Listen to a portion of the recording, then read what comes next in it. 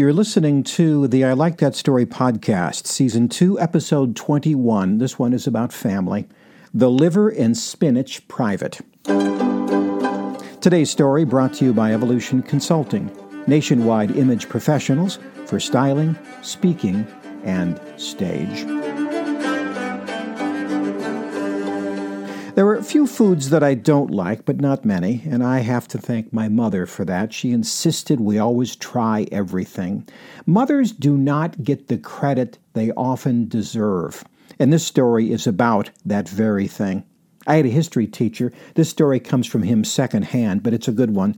It shows the power of a well-told story. Here it goes. As a kid, Ron was like most kids. He was mostly obedient to his mother and sometimes obstinate.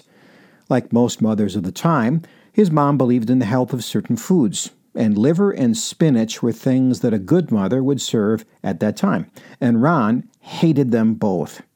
"Listen, kiddo," his mother said, "someday you'll be glad to eat this." Ron pushed the plate away and said, "That day will never happen."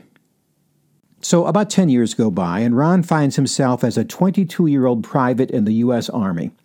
World War II was officially over by the time Ron got to Germany, but he was part of the occupation force, part of the endless troop movements, part of muddled supply lines, and part of the inclement weather. One day, after 3 days of endless, meandering marches through chilly, windy, rainy weather, rain-soaked tents and gear, hasty K-rations, the company was marched into a bleak and muddy field, and there the sergeant barked, "All right, fall out for chow." Ron and his buddies then waited in a cold drizzle, a long army green line, until finally he walked through the flap of the mess tent and met a familiar smell from his childhood. All the soldiers had their mess kits ready, those cold aluminum plates with the partitions in them, cold aluminum cups for the coffee. Surly cooks and army green spoons stood over 2 enormous boiling pots, about the size of a 55-gallon drum. The first one reached into the boiling water with the tongs, fished around until he pulled out, you guessed it, a piece of boiled liver, and he plopped it on Ron's plate. The next cook, and maybe we should call him a boiler because no cooking was involved, just boiling. The next cook reached into another boiling pot with a slotted spoon and pulled out a big glop of boiled spinach and slapped that on the mess kit next to Ron's piece of boiled liver.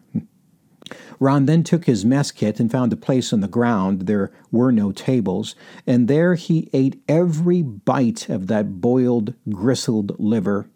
When he was done with that, he then ate every bit of the boiled spinach.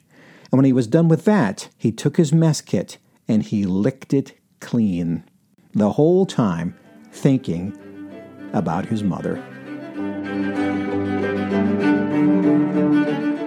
Anyway, that's the story. I also email a free story out once each month. If you'd like to get that, along with 3 bad dad jokes, just send me a message on my website at ilikethatstory.net and hit the subscribe button, and I'll make sure you get it. Until next time, I'm Jeff Gould. God bless.